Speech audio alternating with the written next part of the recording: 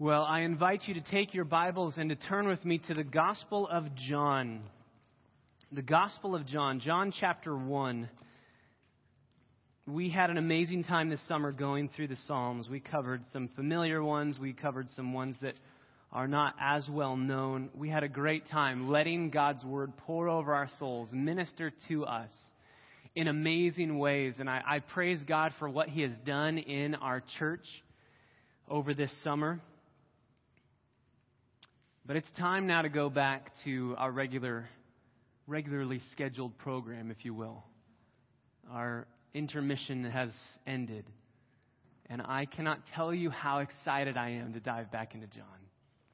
When we first looked at studying a book of the Bible, after the book of Philippians last year, I brought it before the elders and I said, what do you think we should study? And we all agreed a gospel. And so the next question was, which gospel? And we all agreed the Gospel of John. And when we first started this sermon series through the Gospel of John, at the beginning of this calendar year, I told you that the reason I wanted to study the Gospel of John is I wanted us to see Jesus clearly, to be like Him, to be transformed by Him, and to see Him in all of His glory and be changed by it. We looked at Jeremiah 2. We started by looking at the fact that we have exchanged our glory for that which does not profit.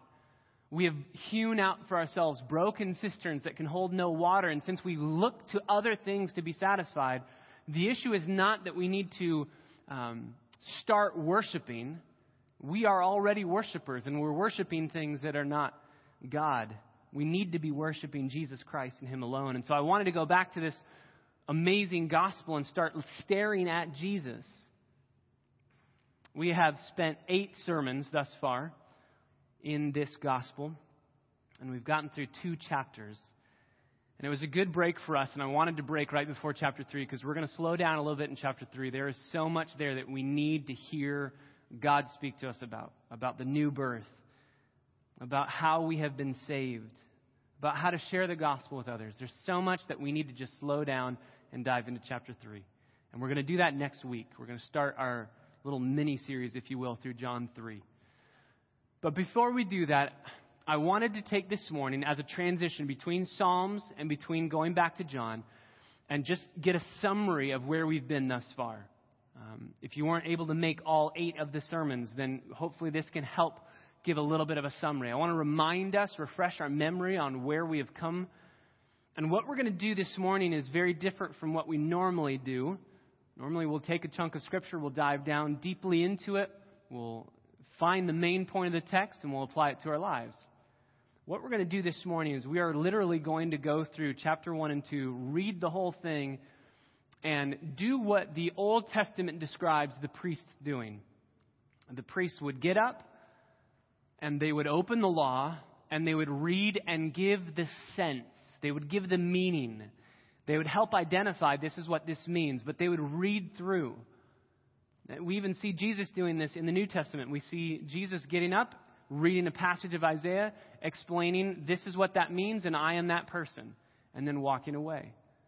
So we're really going to go back to kind of an early church feel here and take a lot of Scripture since we've already been able to dive down deep into it with these 8 sermons. We're going to just kind of skim over things with the purpose of getting our footing yet again as we enter into chapter 3. Cool?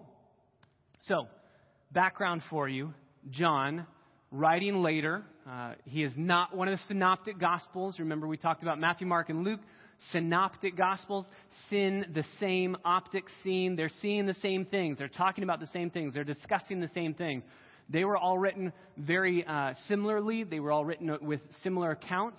And they were all written right around the same date.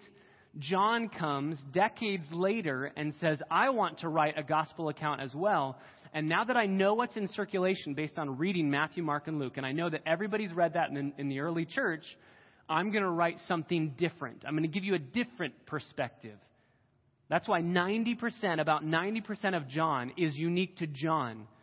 In John, we have nothing about the birth of Jesus. We have nothing about His early life, His baptism, His temptation, His transfiguration, the Garden of Gethsemane, the Ascension, etc., etc., etc. We don't have those things because John knew, the early church already knew those things with the 3 synoptic gospels. He didn't need to repeat that. He's probably writing between 80 and 90 AD. And he's writing to show us a heavenly perspective. There are no parables in his gospel. He's showing us a heavenly perspective of Jesus. And that's one of the reasons why we wanted to study. Who wrote it? John wrote it. John wrote this book. He was one of the sons of thunder. You remember, he wanted to call down fire upon the Samaritans and kill them. If there's a qualification for who should be writing Bible books, that doesn't seem like the qualification that I would have. Make sure they want to kill people. Jesus calls him to himself, transforms his heart, so much so that John 80 times in this gospel speaks of love. He is the disciple whom Jesus loved. He begins to orient everything in his being around the love of Jesus that he knows very clearly because he lived and ministered alongside of him. And the love that he needs to have for other people. In his letters in 1 John, he calls his church his children. You are my loved ones. You are my children. I love you. I care about you. No more son of thunder. Radically transformed. 80 times he speaks of love. Another main theme in this gospel account is truth. He mentions it 25 times. And he mentions truth 20 other times in his other writings. So a total of 45 times John's going to write ultimately about truth. So love, truth, and then 80 times talking about love. 100 times he uses the word in this gospel account, believe. That's a huge theme. That's kind of the main point. That's his thesis. You remember John chapter 20, verses 30 through 31. That's the thesis statement of John's book. I am writing these things so that you may know that Jesus Christ is the Son of God, and that by knowing that and believing in who he is, you'd have life in his name. That's the whole point of his book. He's writing to get us to believe that Jesus is who he truly claims to be. And that is our problem. If we truly believed who Jesus was through and through, we would never sin again. The reason why we sin is we doubt who Jesus has claimed that he is. Is he all sufficient to meet all of my needs? When we go after other lesser gods, when we go after other idols, we are saying, I don't truly believe that. That's why we wanted to study this book. We want to believe that. We want to know who Jesus is and believe it fully. It's not just an evangelistic book. A lot of people think, well, this is so that people would believe. Well, I already believe and I'm good to go. It is evangelistic, but it's more than that because the daily Christian life is one of belief. Do you believe and will you follow him? So if we put it all together, the thesis for John, you could kind of put these thematic words together. He wants us to believe the truth about who Jesus is so that we can enter into a relationship of love with Jesus. He wants us to believe that Jesus is who he claimed to be. And right from the beginning, he does that. He proves who Jesus is. And I remember I loved diving into verses 1 through 3, thinking, why did he start this way? Why didn't he start with the birth announcement? Why didn't he start with the baptism? Why didn't he go to all of these things that the other Gospels do? Number one, because the other Gospels did them. But number two, I believe that John doesn't want us to go through what he went through. As a disciple following Jesus, he's constantly saying, this has to be the Son of God. And then the next day, yeah, but he's just a man. Maybe he's not the Son of God. And then the next day, no, he's the Son of God. He just raised somebody from the dead. And then the next day, yeah, but he's just a man. He's going hungry. He's sleeping. He's just like us. Constantly questioning and wrestling. Who is this man? The disciples are always saying that. Who is this guy? John doesn't want us to ask that question. Right from the beginning, John says, no, Jesus is God. And I don't want you to have that doubt. So let's start with verses 1 through 3 here. In the beginning was the Word, and the Word was with God, and the Word was God. So in the beginning, words that are very familiar to us from Genesis chapter 1. Before anything was, God was. Before anything was created, God was there. In the beginning was the Word, before anything had come into being. And the Word was with God, so we already have two persons of the Trinity right there. The Word is with God, and the Word is God. So if the Word is with God, we have two people. That word with is literally facing each other, toward one another, in a relationship with each other. So Jesus is with God, toward God, facing God, and Jesus is God. So we have two people in the Trinity there. He was in the beginning with God before anything came into being. So verse 3, all things came into being through him. And apart from him, nothing came into being that has come into being. And we spent a whole sermon on this, talking about how important it is to know the deity of Jesus Christ. Cults take the deity of Jesus and twist it, right?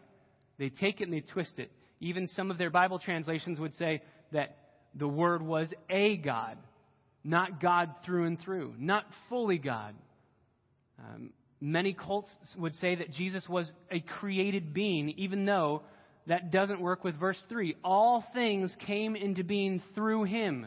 If everything that exists because Jesus created it, then if he is a created being, that verse can't make sense, because he would have had to have created himself, because all things came into being through him. You can speak with your Mormon friends. You can speak with your Jehovah's Witness friends. You can speak with them not even using verse 1. You can go to verse 3 and see that Jesus was uncreated. We talked about the grammatically incorrect way to say this. Before anything was, Jesus was always wasing, right? He was always wasing. He was always there. There was never a time when he was not. And frankly, that false doctrine has been permeating the church from the beginning of the church. That's why Paul has to write to say, no, Jesus is the uncreated one. He is the eternal one. John writes that to say, Jesus is God, very God. If you are outside of creation and you created everything, you are God. Jesus is God. Verse 4, in him was life, and the life was the light of men. So in Jesus Christ is life, and that life is what we need to see, what we need to savor, and his light shines in the darkness, and the darkness did not comprehend it. We're talking about that's a bad translation of that word. The darkness can't overpower him. Jesus comes into the world, and all of the powers of hell want to destroy him, and in a sense, they win. Even though God is the one who crushes his son, in a sense, they win. The powers of darkness win in that moment when Jesus is killed. But the darkness cannot overpower him. It can't hold him down. From the moment that he is born to the moment that he is raised from the dead, no power of darkness can touch him and overpower him to the place where they shut him out. That was our intro, looking at who Jesus was, his deity, his purpose, why he came, and why we should believe in him and trust in him. Then verse 6, there's this little aside. There came a man sent from God whose name was John. And we talked about verse 6. I love verse 6. There came a man. The word for came is a very specific word in the Greek that means started to come into being, had a beginning point. It's a huge contrast. Jesus never had a beginning, and then there comes this man who had a beginning. There was a moment at which he wasn't existing, and then he started to exist because he was created. He was sent from God. His name was John. We know him as John the Baptist. We could call him John the Baptizer. John, the gospel writer, would call him John the Witness. He's going to use that word, witness or testify, a lot. The whole point of this aside is to say to the readers, John the Baptist, though he is a prophet, a man sent by God, and a godly man at that. Remember, Jesus said that he's the most blessed man in the world. He's the most amazing man. People used to follow him and say, you remember the disciples of John the Baptist. Excuse me, Jesus isn't fasting. We are fasting. He's wrong. And John's saying, no. He's the reason that we're here. Like, follow him. People say, John, your disciples are following another person. What should we do? Go to that other person. That's the guy that you're supposed to go to. So John, the gospel writer, is trying to make a very clear contrast. John the Baptist is not the Messiah. He's the forerunner. He's the herald. And he came as a witness, verse 7, to testify about the light. He came to testify so that all might believe through him. That's his job. He's not looking for people to believe him, but believe through him to the one that he's testifying about. In verse 8, he was not the light, but he came to testify about the light. John is getting a little bit redundant here, but it's for the point of saying Jesus Christ is set apart in a different category. And John, even as John the Baptist is going to say about himself, the one who comes after me is before me. The one who comes after me, the one who was born after me, I'm older than Jesus, and yet he's older than me. John the Baptist's whole thrust is to point people to Jesus, and we talked about that. We talked about testifying about who Jesus is, the message that we need to bring to people about who Jesus is. My wife and I had the privilege on Wednesday night. We didn't even know this thing existed. There's this huge farmers market that happens in the Northridge Mall on Wednesday night. We're like way late on that one. Showed up to CPK because somebody had given us a gift card, and it just looked like we were not going to get a parking spot. Nothing was going to happen. We almost turned around and left. And when we got there, we were talking about church stuff, and we, as an elder board and with the deacons, had been talking about evangelism, and we just kind of said, we need to share the gospel. This is perfect. There's all these people just hanging out. This is great. So at CPK, we invited people to church that were at the next table next to us. We invited our waiter to church. The manager came over, talked to us. Not about that. But turned out to be a believer. We invited him to church because he actually lives pretty far away, but sometimes he works on Sunday. So we had a great time just being able to talk with these people. And then we went out into the farmer's market. And I'm thinking about this passage, testifying about the light. Everyone that I can see, as far as I know, because I don't know these people, they're walking in darkness and they need the light. I am not the light. I am testifying about the light. Jesus is the light. And I'm constantly trying to say, look to him. And so we were walking through this farmer's market, and this nice young man stopped me, works for a solar company, and said, do you want to purchase solar equipment? Our roof, those of you who've been to our house, our roof is just about to collapse. So I said, I don't think if you put a panel on top of our roof, I don't think it's going to hold. We started getting into a conversation. He gave me a business card. I figured, hey, here's a business card for you. We started talking about church, found out he's a believer. So as I'm diving in to share the gospel with him, and my wife's diving in to share the gospel with this man's wife, we come to find out that these people are believers, and we actually know who they are. I don't know if you guys went to the Chelsea Moon concert that was at the bridge. It was Chelsea Moon. We were talking with her, and we were talking with her husband. So we were talking about hymns. I was saying, yeah, we're going to go through How Firm a Foundation on Sunday. And she's like, that's one of my favorite songs. It was great. But all of it reminded me of this. First of all, let us be clear. This culture is messed up, and it is going down fast. But just as Elijah was very distraught and depressed, and God said, no, there are so many that have not bowed the knee to Baal. One of the most encouraging things about Wednesday night is there are so many who have not bowed the knee to Baal. I mean, out of the 9 people that we invited to come to our church, 5 of them were believers. So we won the majority on just a Wednesday night. Praise the Lord. We're not alone.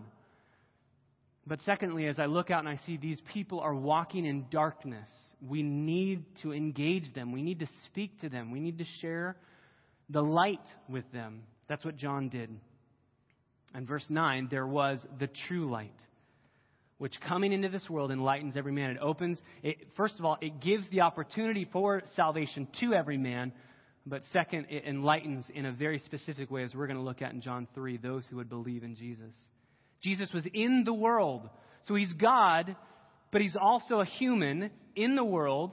The world was made through him, and the world did not know him. That statement is just mind-boggling. Verse 10, Jesus was in the world, even though he made the world. He stepped into his creation. Remember, we talked about all the stars. We talked a lot about science and all of how amazing this creation is. And the one who made it all steps into the world.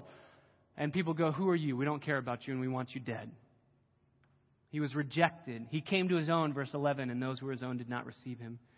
But as many as received him, to them he gave the right to become children of God, to those who believe in his name. So we talked in verse 12, believing is receiving. Those are used synonymously. Those who received him and those who believed in his name. So the question is not, do you believe in Jesus? The question is, what kind of belief do you have? Because there's a believing that says, I believe the things about you. We talked about the demons. The demons know. James talks about the demons know more about God than we do. They believe those things are reality and are truth, but they don't receive Jesus as treasure. The belief that they have about Jesus makes them hate him more instead of turning into affections and a greater love for him. So, Jesus gives the right to become children of God. This is really the precursor to John 3, these two sentences. Jesus gives the right to become children of God. We don't gain that right. We don't have any work on our own that we could do to gain access to God. And that's verse 13. Who were born not of blood, so it's not of your ethnicity, it's not of your race, it's not if you're a Jew. That's not what matters. The Pharisees are not going to like what Jesus says here, because the Pharisees thought, because I am a child of Abraham, I automatically enter into the kingdom of heaven. And they're going to be told, no, you need to repent, you need to believe. They're not born of blood. They're not born of the will of the flesh. They're not born of the will of man. There's no religion that can get you to God. There's no ability on your own to earn God's favor. It's only of God, verse 13. That's the precursor to John 3, because we're going to see it's only of God that any of us are saved. It's not of us. Verse 14, the Word became flesh. So God is a human and is still God, very God. He dwelt among us. He tabernacled among us. John's going to start using pictures from the Old Testament. He tabernacled among us. We saw his glory. We beheld his glory as of the only begotten from the Father, full of grace and truth. We talked about what it means for Jesus to be called the Son of God. Son of God means equal to God. Remember, we talked about son can mean two things to a Hebrew mind. It can either mean that you are the offspring and descendant of, which that absolutely can mean. But this case, again, certain cults would take it to mean that God the Father had a physical son, a created son, and that son is Jesus. That would be wrong. The other way that you can understand son, and it's used several different places in Psalms, it's used in the Gospels. Remember, Jesus calls Judas the son of perdition. It's not that hell had a baby and his name was Judas. It's equal to all that hell encompasses. So when we see the term Son of God, it's equal to God. It's a title that means Jesus is God. And he's filled with grace and with truth. Verse 15, John testified about him and cried out, saying, "This was he of whom I said, he who comes after me has a higher rank than I, for he existed before me." I love how incredibly complex and confusing, and yet at the very same time, how simple the Bible is. That statement just makes no sense. He comes after me and existed before me. What? But it makes absolute sense. Jesus was born of a virgin. He came into this world, and this world rejected him. But when he was born was not when he began. He never had a beginning. Verse 16, of his fullness we have all received, and grace upon grace upon grace.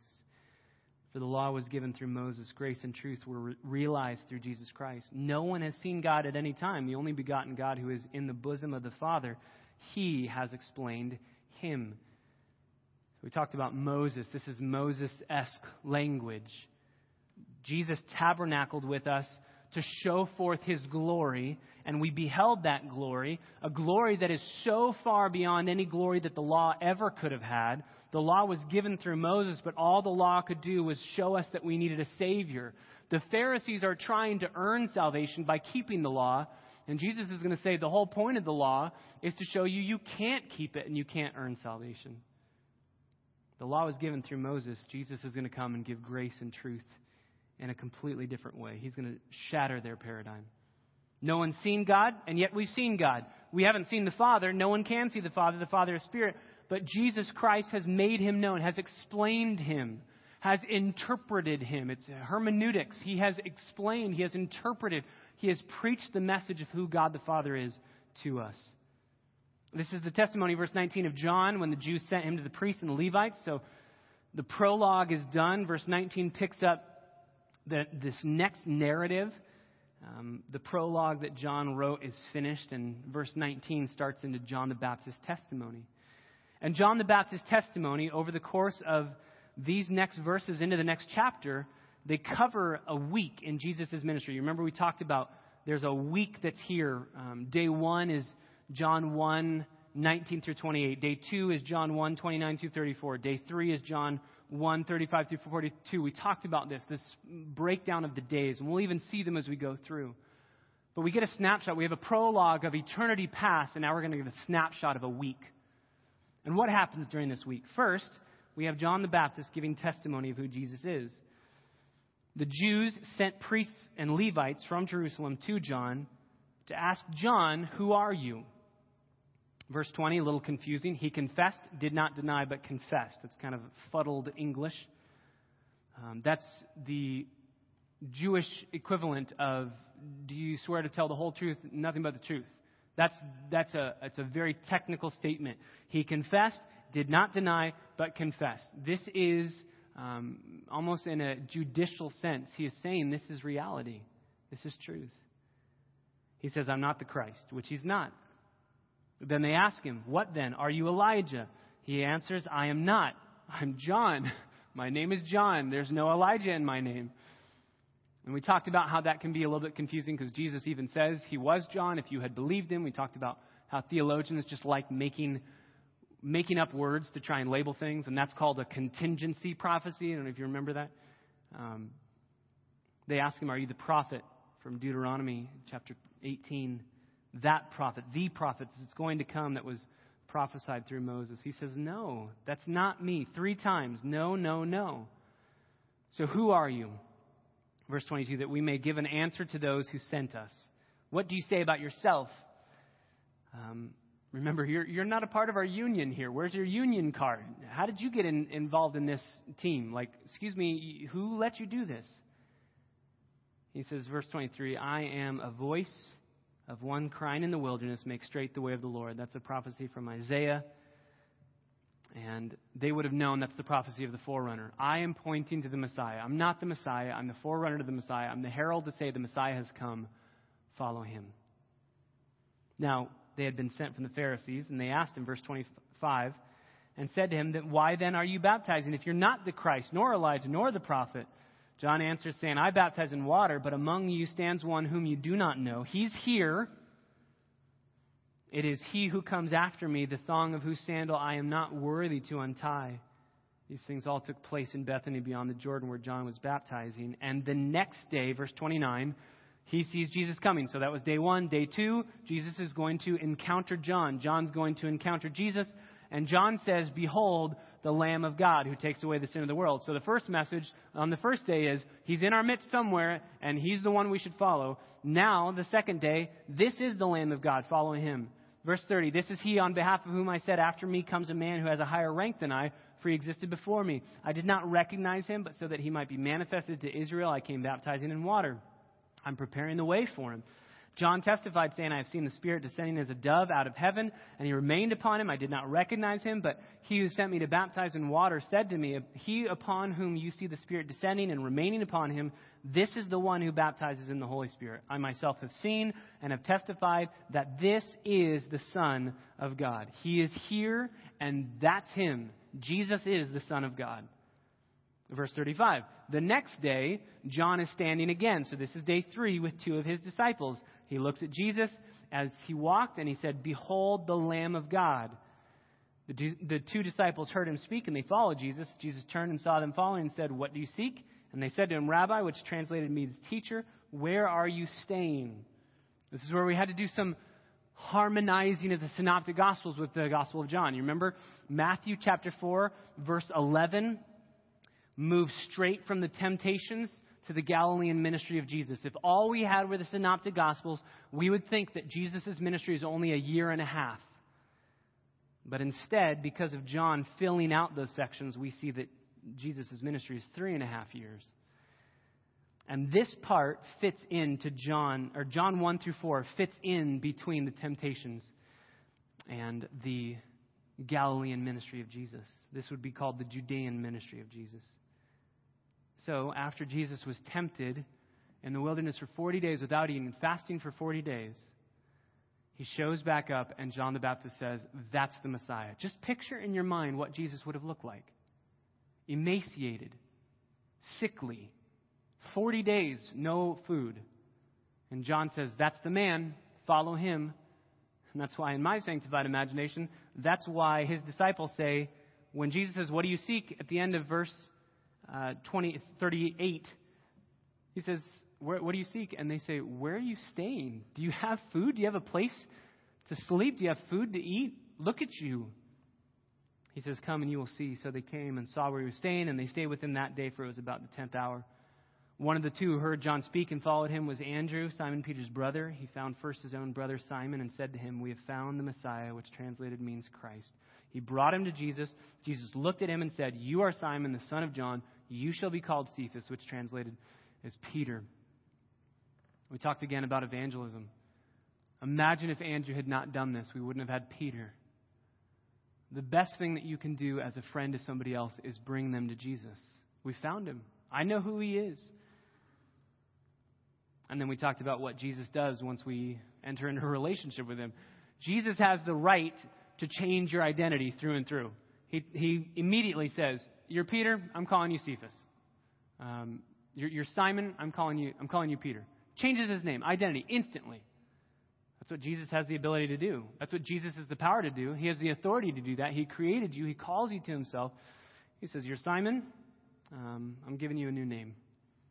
And there's no arguing, there's no fighting, but that's not my name. My parents named me. Who are you? No, you're the Son of God. You have the authority to give me that name. Verse 43 is the next day he purposed to go into Galilee. He found Philip, and Jesus said to him, follow me. Philip was from Bethsaida, the city of Andrew and Peter. Philip found Nathanael and said to him, we have found him of whom Moses in the law and the prophets wrote, Jesus of Nazareth, the son of Joseph. Nathanael has a little bit of a problem. Can any good thing come out of Nazareth? A little bit of prejudice there. Philip said, come and see. Again, just come check it out. Come and see. Jesus can defend himself. Jesus saw Nathanael coming to him and said of him, behold, an Israelite indeed, whom there is no deceit. Nathanael said to him, how do you know me? Jesus answered and said, before Philip called you, when you were under the fig tree, I saw you. And that statement alone, we talked about what all that could mean. We don't know. There's speculation on it. But that statement is powerful enough for Nathanael to say, you are the Son of God. Something happened in that statement. Jesus is showing his glory. You are the Son of God. You are the King of Israel. And Jesus says, because, verse 50, I said to you that I saw you under the fig tree. Do you believe? You will see greater things than these. He said, truly, truly, I say to you, you will see the heavens opened up and the angels of God ascending and descending on the Son of Man. That goes back to Genesis with Jacob, the vision that he had, angels ascending and descending on the ladder. What is Jesus saying? The mediator has come. Heaven is shut. Earth is here. We have no ability to get to God. And now God has rend the heavens, opened them up, and has made a way for us to get to him. And that way is that ladder, and that ladder is Jesus Christ. He is the mediator. He is the only way to get to heaven. He's the only truth, the only life. No one gets to the Father except through him.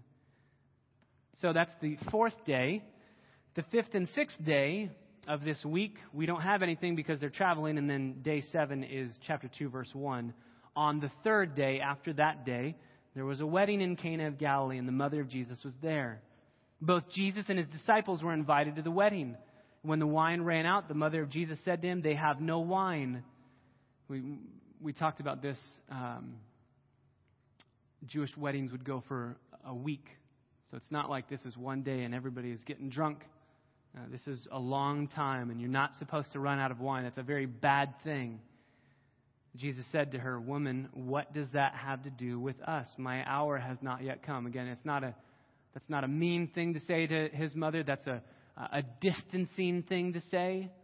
My authority comes from the Father, and he's the one that tells me what to do. My hour has not yet come. His mother has the best response. Whatever he says to you, do it.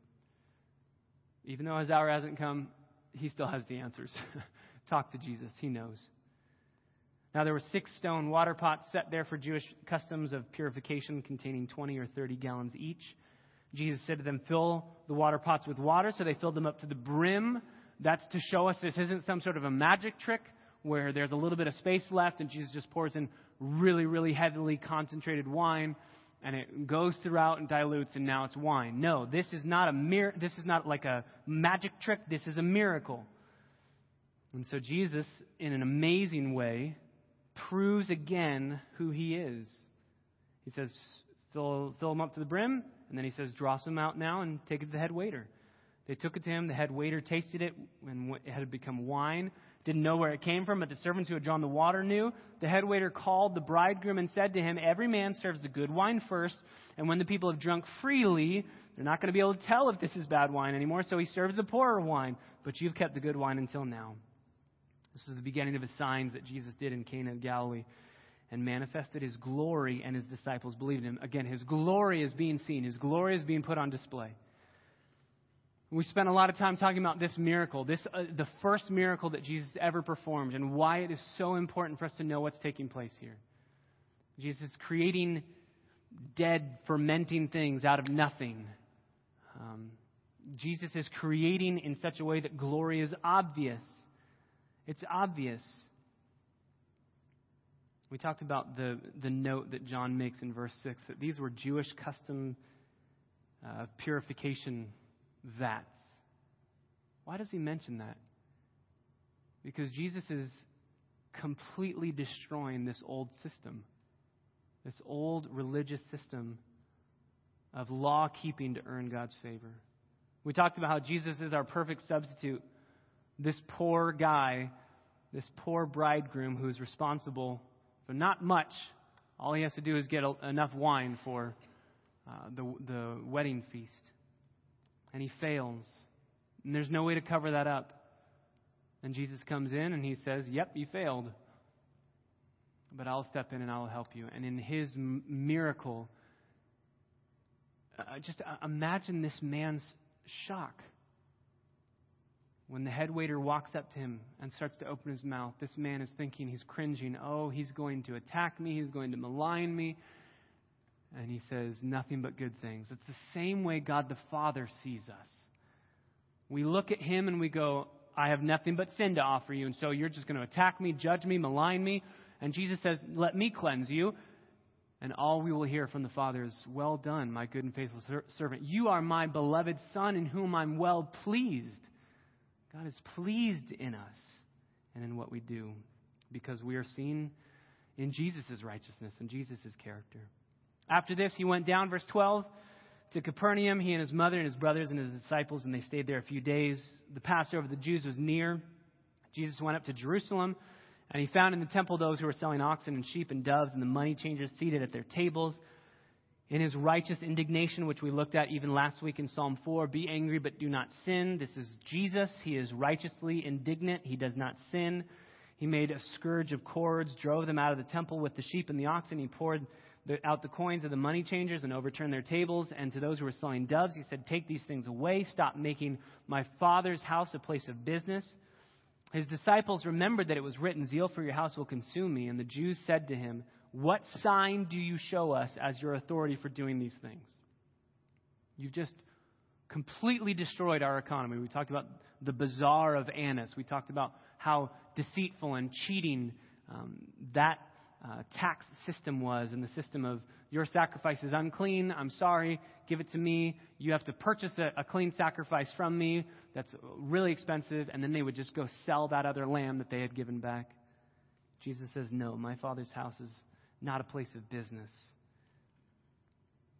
So the Jews say, how can you do these things? Jesus answers, destroy this temple. This is my sign. Destroy this temple, and in 3 days I will raise it up. The Jews then said, it took 46 years to build this temple, and you will raise it up in 3 days?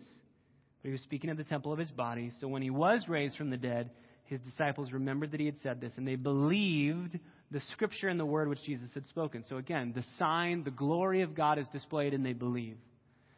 We talked about how the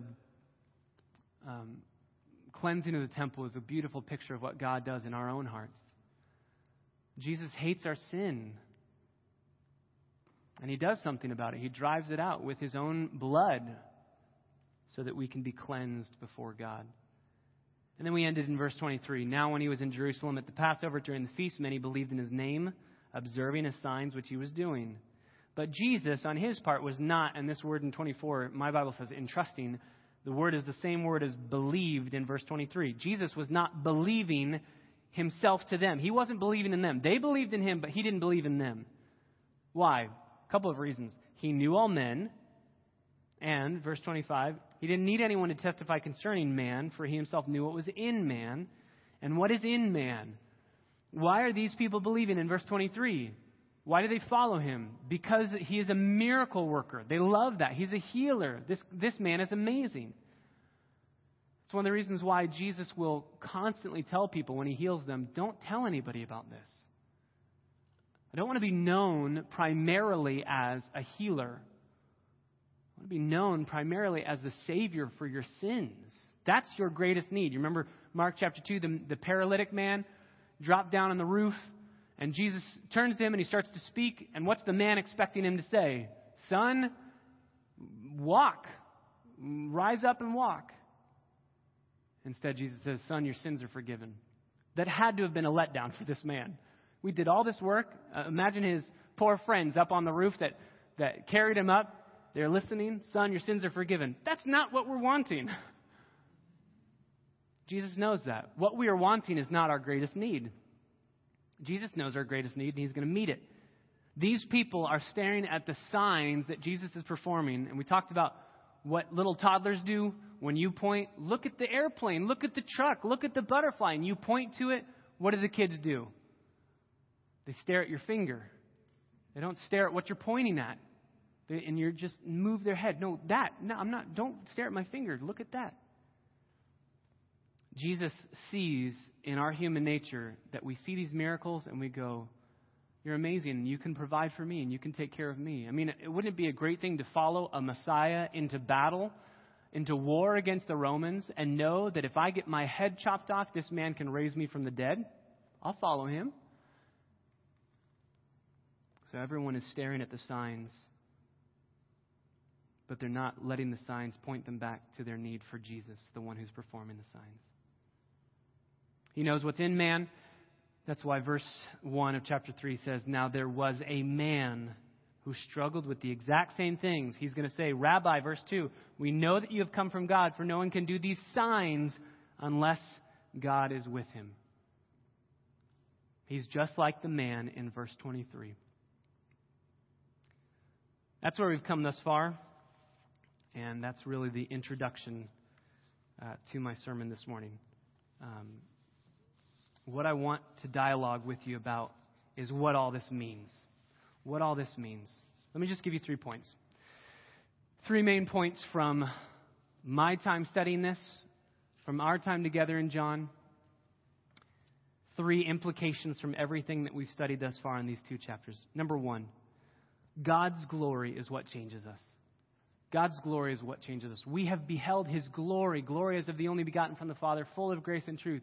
We have seen his glory. The disciples saw his glory when he performed the signs. Glory is what changes us. 2 Corinthians chapter 3 says that we behold the glory of God and we are transformed by beholding.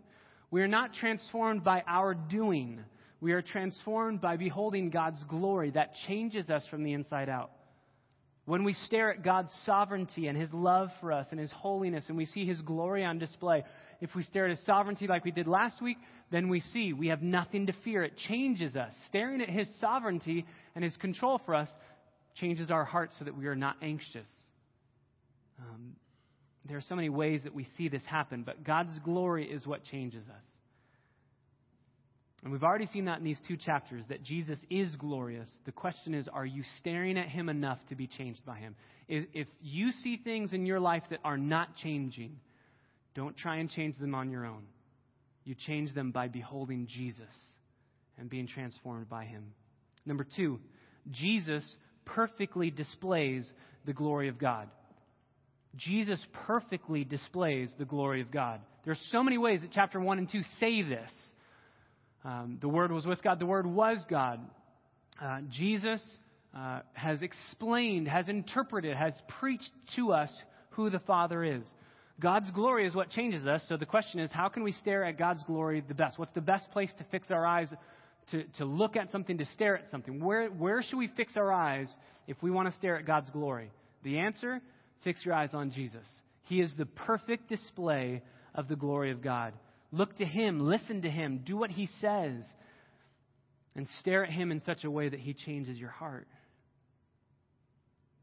And number 3, our greatest need is to see and savor Jesus Christ. Our greatest need is to see and to savor Jesus Christ. Not His signs, not the benefits that He brings, Him alone. Our greatest need is to see and to savor Jesus. God's glory is what changes us. Jesus perfectly displays the glory of God. We've clearly seen that in chapter 1 and 2. And so what do? Our greatest need is to see Him, to savor Him, to say He is better than anything this world has to offer. And He is. If you remember when we first started this sermon series, I quoted C.S. Lewis in Prince Caspian. When Lucy sees Aslan bigger and bigger and bigger, and she says, "You've grown."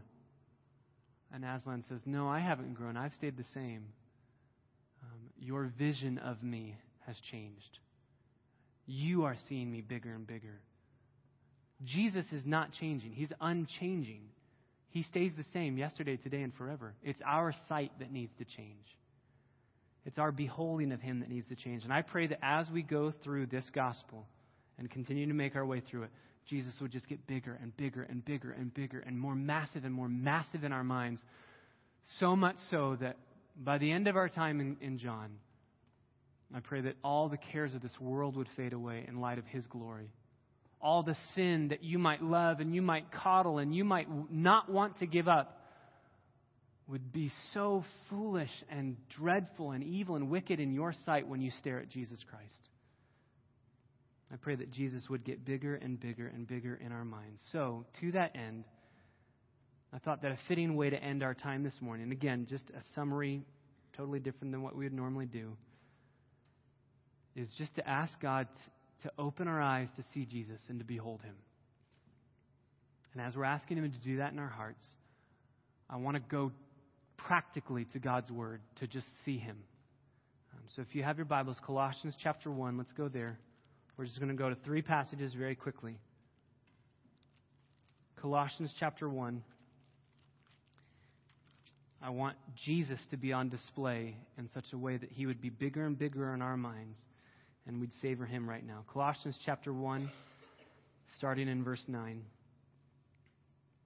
For this reason also, since the day we heard of it, we have not ceased to pray for you and to ask that you may be filled with the knowledge of His will in all spiritual wisdom and understanding, so that you will walk in a manner worthy of the Lord, to please Him in all respects, bearing fruit in every good work and increasing in the knowledge of God, strengthened with all power according to His glorious might, for the attaining of all steadfastness and patience, joyously giving thanks to the Father who has qualified us to share in the inheritance of the saints in light. For He rescued us from the domain of darkness and transferred us to the kingdom of His beloved Son, in whom we have redemption, the forgiveness of sins. He is the image of the invisible God, the firstborn of all creation. For by Him all things were created, both in the heavens and on earth, visible and invisible, whether thrones or dominions or rulers or authorities. All things have been created through Him and for Him. He is before all things, and in Him all things hold together. He is also the head of the body, the church. He is the beginning, the firstborn from the dead, so that He will Himself come to have first place in everything. For it was the Father's good pleasure for all the fullness to dwell in Him, and through Him to reconcile all things to Himself, having made peace through the blood of His cross. Through Him, I say, whether things on earth or things in heaven. And although you were formerly alienated and hostile in mind, engaged in evil deeds, yet He has now reconciled you in His fleshly body through death, in order to present you before Him holy and blameless and beyond reproach. If indeed you continue in the faith, firmly established and steadfast, and not moved away from the hope of the gospel that you have heard, which was proclaimed in all creation under heaven, and of which I, Paul, was made a minister. Go to Hebrews chapter 1. Hebrews chapter 1. Just verses 1 through 4. Hebrews 1, verses 1 through 4. God, after He spoke long ago to the fathers and the prophets in many portions and in many ways, in these last days has spoken to us in His Son, whom He appointed heir of all things, through whom also He made the world. And He is the radiance of His glory He is the exact representation of his nature, and he upholds all things by the word of his power. When he had made purification of sins, he sat down at the right hand of majesty on high, having become as much better than the angels as he inherited a more excellent name than they. Lastly, Revelation chapter 1. We'll end here. Revelation chapter 1. Starting in verse 9.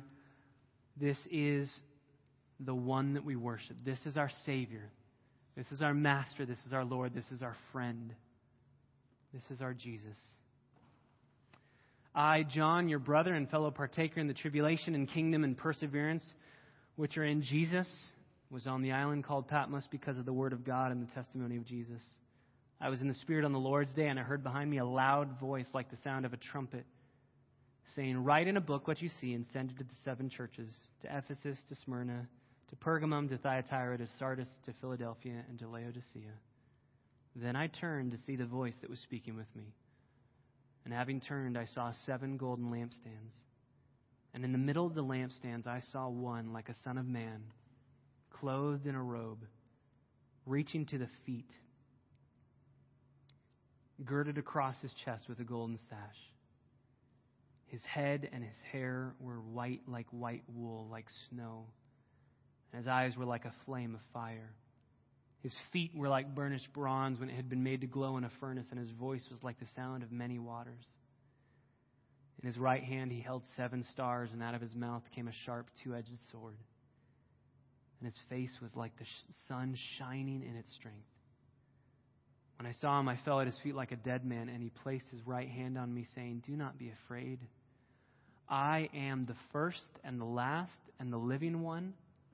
And I was dead, and behold, I am alive forevermore. And I have the keys of death and of Hades.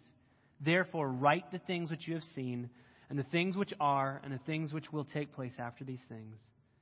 As for the mystery of the 7 stars which you saw on my right hand and the 7 golden lampstands, the 7 stars are the angels of the 7 churches, and the 7 lampstands are the 7 churches." Father, I thank you for your Son, that he walks amongst the lampstands even now, that he is the head of the church, that he controls the church, he guides the church, he loves his church, he died to purchase his bride and to cleanse her. God, cleanse us. By beholding, may we become more like your Son. We want to look like him. We want to think like him. We want to talk like him. We love him, but we don't love him enough. I praise you that our standing before you in this moment is not dependent upon our love. It's dependent upon Jesus' love, and that we can rest in that reality. So we say, with the father of the demon-possessed boy, we say, "I believe, help my unbelief." We intellectually know who you are, and we do believe. But God, we need to believe more fully. We need to believe who you are truly, day in and day out, in such a way that we would be changed, we would be transformed. God, I thank you for just a morning to be able to enjoy reading your word and skimming through what we've studied thus far. Thank you for the glory of your word, and that we have learned so much on our journey through this book. And I pray that even now, as we turn to you and as we ask you to be our vision, that you and your grace would make it so. We love you, God. We love you, Jesus. And we pray it in your name.